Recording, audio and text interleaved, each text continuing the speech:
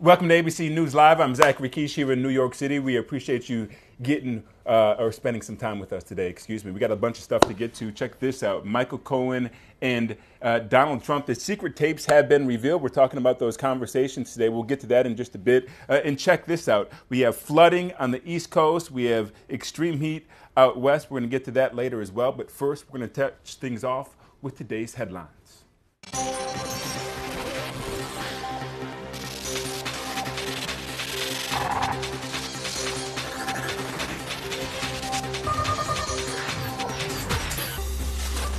The Trump administration will extend $12 billion in emergency aid to farmers hurt by the trade war with China. The government said that 1,012 of the 2,551 separated migrant children ages 5 to 17 have now been successfully reunited with their parents. The government says it expects almost all of the children who are eligible for reunification will be back with their parents by Thursday's court-ordered deadline. The judge praising the government, saying its progress is a remarkable achievement. Yosemite Valley and Wawona in Yosemite National Park are closing at noon because of the Ferguson fire. Nearly 38,000 acres have burned since the fire started on Friday the 13th, with just 25% containment. The FBI has now joined the hunt for missing college student Molly Tibbetts in Brooklyn, Iowa. She was last seen on her jogging route Wednesday. In her new song, Sober, released last month, Demi Lovato sings about relapsing. Mama, I'm so sorry, I'm not sober anymore. Now those lyrics read as a cry for help. Lovato taken to the hospital Tuesday after what appears to be a drug overdose. The superstar singer has battled addiction for years, several stints in treatment for drugs and eating disorders. She's been very open about her struggles, something that has given support and comfort to her millions of fans. Now it appears she needs that support.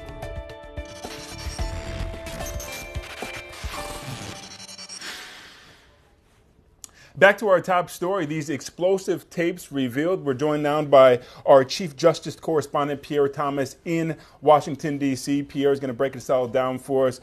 First of all, these explosive recordings, President speaking with his attorney, Michael Cohen.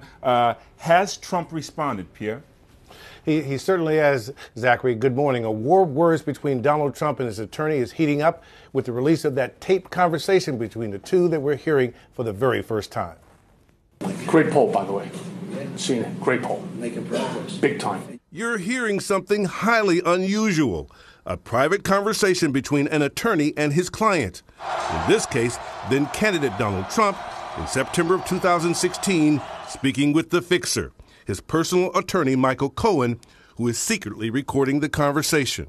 Donald Trump, apparently completely unaware he's being taped, asking for refreshments. Give me your Coke, please. They don't have a legitimate purpose. So. And now a critical part of the tape that's in dispute. Cohen and Trump seemingly discussing the National Enquirer's purchase of a story from former Playboy model Karen McDougal, who claims she had an affair with Trump.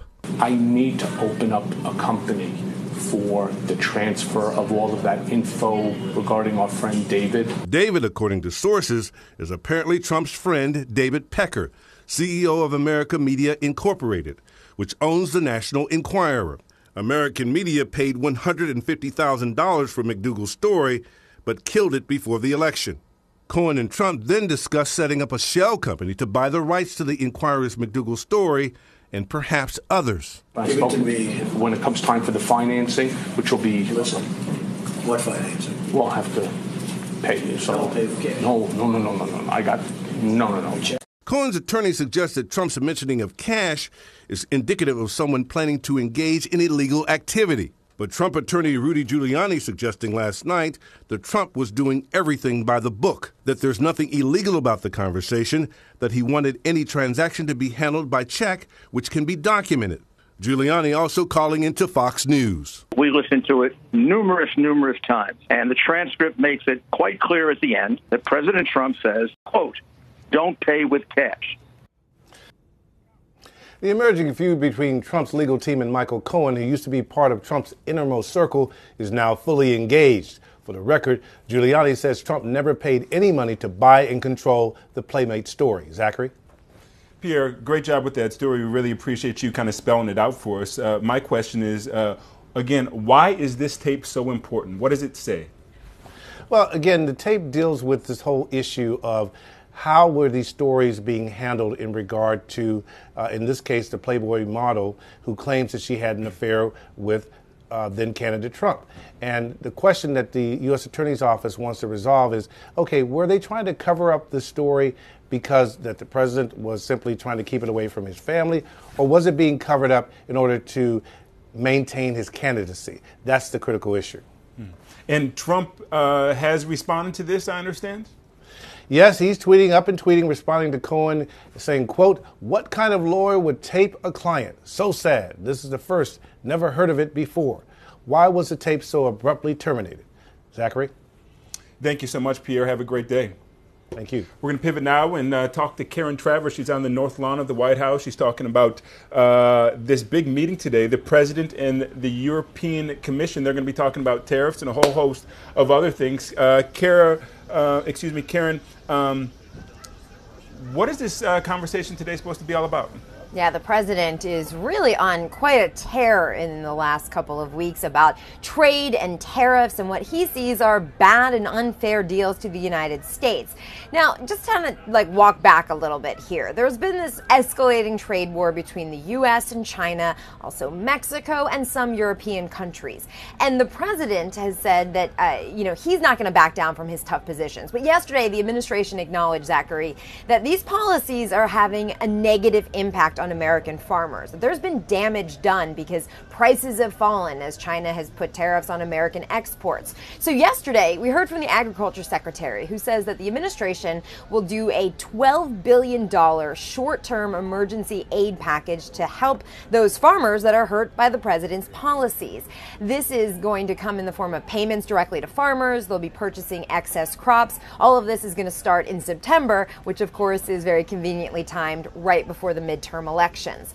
Zachary, the reaction on Capitol Hill yesterday was very fierce and it was very strong. You had Republicans from some of those farm states saying this is not the way to go. This is welfare for farmers. They say they don't need handouts. What they need are barriers to be broken down. They need free trade. They need open markets.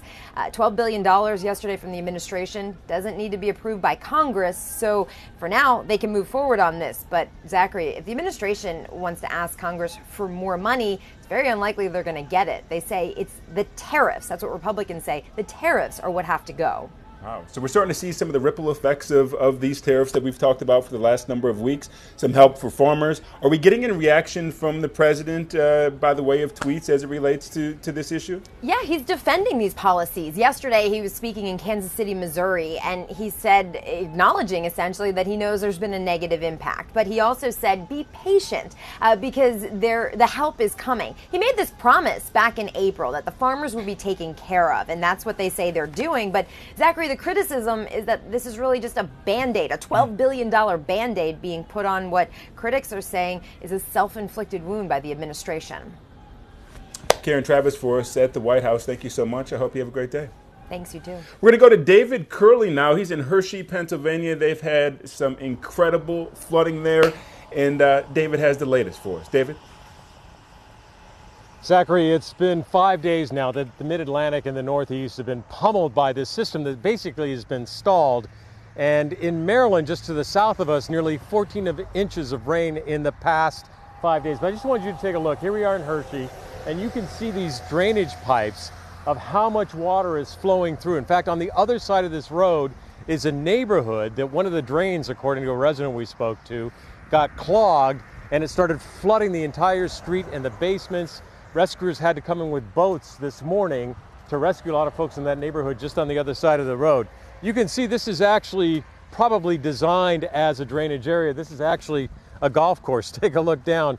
That's supposed to be just green grass, but this is how much water has been flowing over the last several days. And in Pennsylvania and the Northeast today, they're talking about another inch or two of rain. This is why flash flood watches are still in effect for many of these areas. This should be the last day of this storm that's been sitting over us since Saturday. And I'm sure, Zachary, if you were out over the weekend, as many people along the Mid-Atlantic and the Northeast, been getting plenty wet over the last 5 days.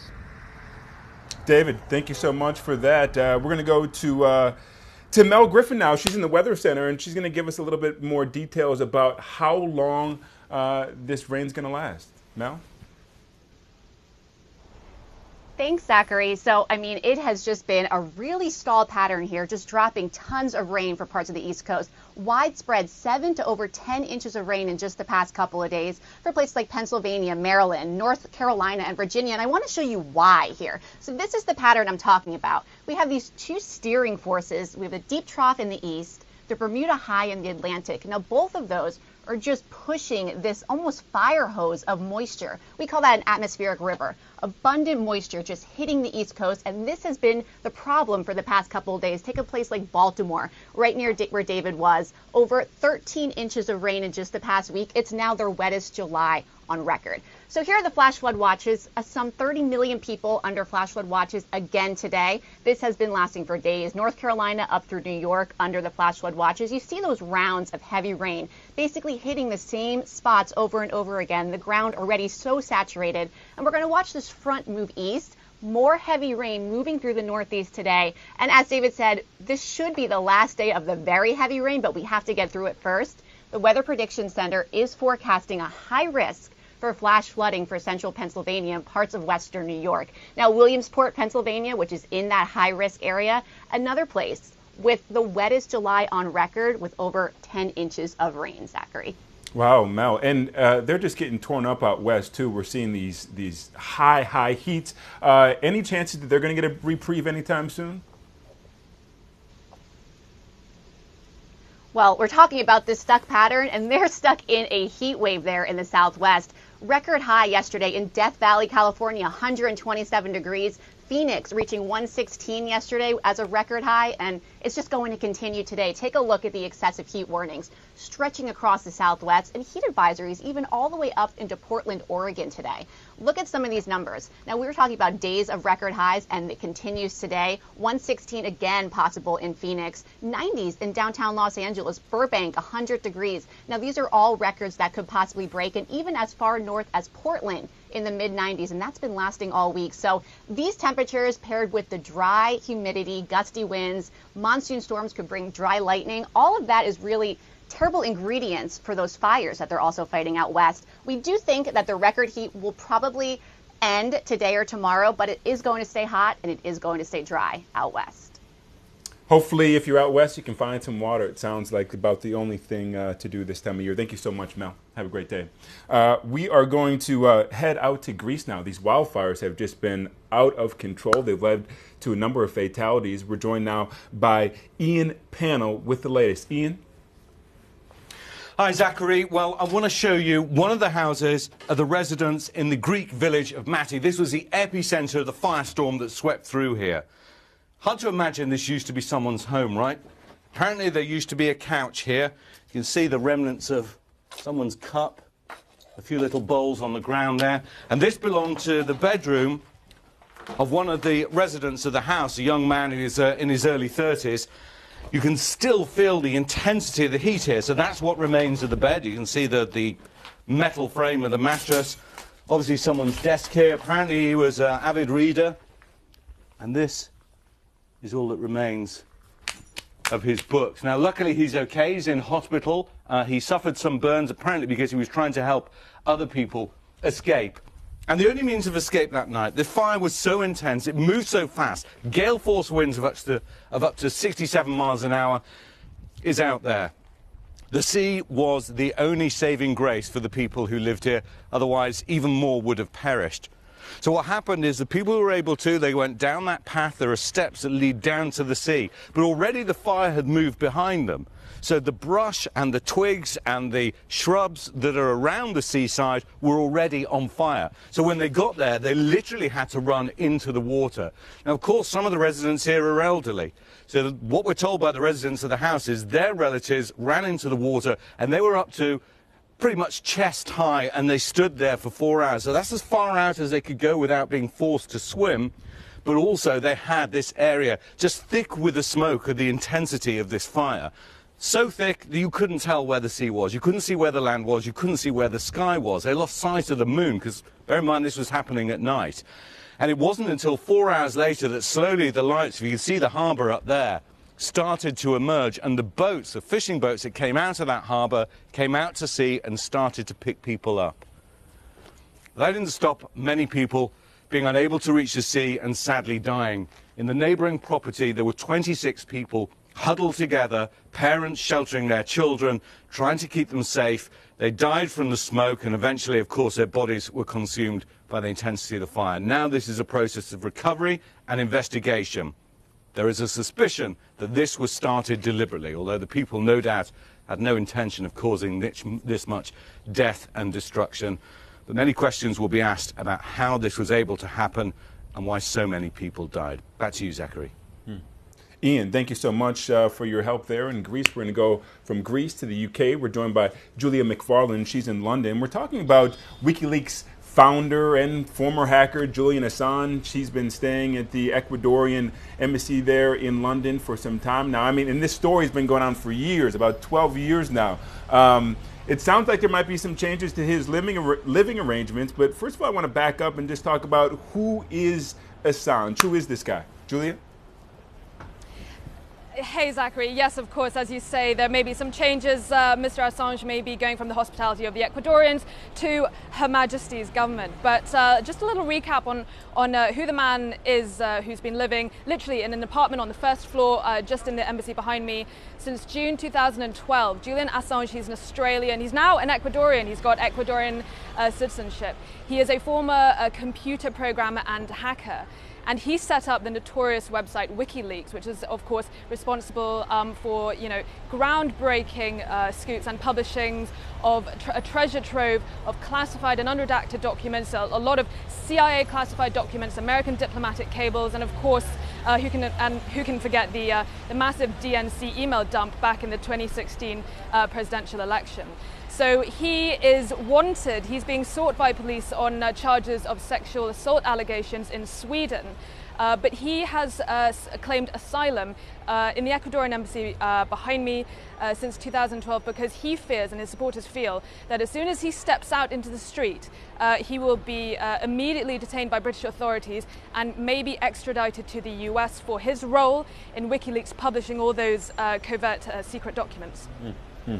WikiLeaks certainly has been quite damaging to a number of institutions. I'm curious still, why is he in the Ecuadorian embassy at this moment?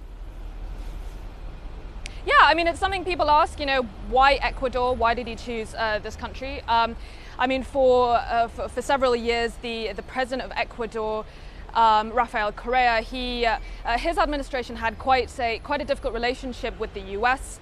The year before Assange knocked on this door seeking diplomatic asylum, the Ecuadorians were very upset over revelations that actually came from a WikiLeaks dump that showed that the Americans believed that Rafael Correa, he knowingly hired, supposedly, a corrupt police chief.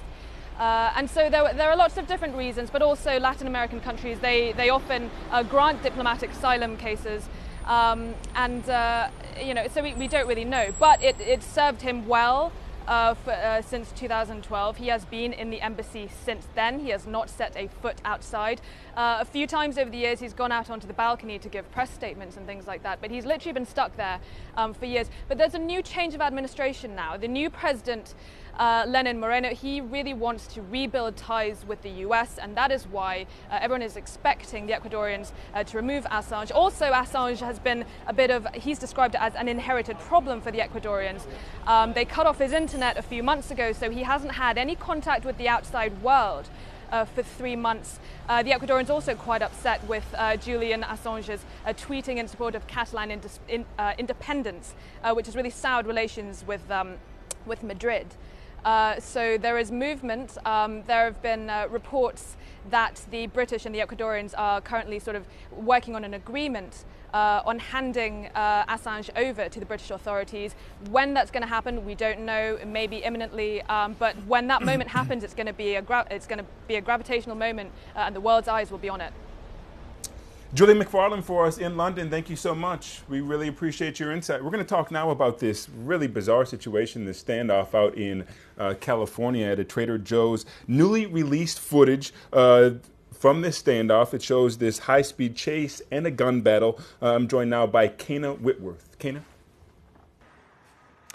Zachary, I'm here in Silver Lake in front of the Trader Joe's. You can see it's all boarded up here. It's a really somber feeling out here, I have to say. We learned yesterday from LAPD themselves, they found out through their investigation that it was in fact a bullet from one of the officers' guns that killed the 27-year-old assistant manager here, Melly Corrado at Trader Joe's. The officer said that really that is every officer's worst nightmare, to injure an innocent civilian during a violent encounter. And he said that the video they released, they also point out it's a heartbreaking reminder of the split-second decisions that these officers have to face every single day. And I want to show you behind me what's happening right now is these are Trader Joe's employees. They just showed up, and what they're doing is they're replacing the flowers at the memorial out here.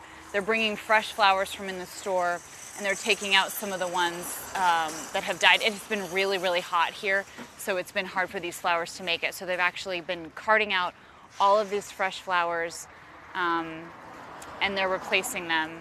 It's really a heartwarming scene to see that.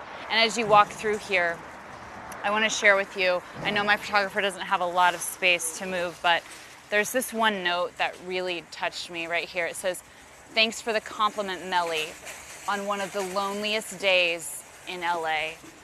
I mean, isn't that amazing that someone stopped by to write this note to Melly? The impact that she clearly had on this person. I mean, that could have been a life-changing day for that person. So people here in the community have been stopping by. They want to leave notes, letters, flowers. There's a note from her family as well on the wall. So it's really hard for this community, but they're trying to come together. The Trader Joe's will remain closed until further notice. They say they want to give their employees the time they need to process what happened and try and recover. The suspect did appear in court yesterday. The judge nearly doubled his bail. His bail is at nearly $19 million right now, and he's facing 31 felony counts, including murder and kidnapping. And if he is convicted, he could face life in prison. And Zachary, he will appear in court again next month. Thank you, Kane. A tough story there in California. Some good news out on the West Coast, at least for one winner in the $522 Mega Million jackpot from a store out there in California. We're joined now by Gio Benitez, who has the story. Gio? Hey there, Zachary. Yeah, one very, very lucky winner. One actually got that $522 million jackpot and woke up a very rich person today. $308 million if they take that lump sum cash payout. Now, we don't know who won that lottery, but we do know where it was sold, and that was in San Jose, California, over at Ernie's Liquors over there, a liquor store there in San Jose, California. It's, by the way, the 5th largest Mega Millions jackpot in American history. Now, by the way, if you're wondering, what are the odds of winning something like that? Well, 1 in nearly 303 million, so it just underscores how lucky that person was. But obviously, if you didn't win that jackpot, you still have a chance, because more than 3 million winning tickets were sold, with prizes ranging from $2 to $1 million. So check that ticket right now. My ticket, not one of those. Zachary, back to you. Didn't have a winner, he said. Didn't have a winner. That's it for today's show. We appreciate you joining us. You can get more information from abcnews.com, or you can always check us out on our app. Again, I'm Zachary Keish. We appreciate your time, and have a great day.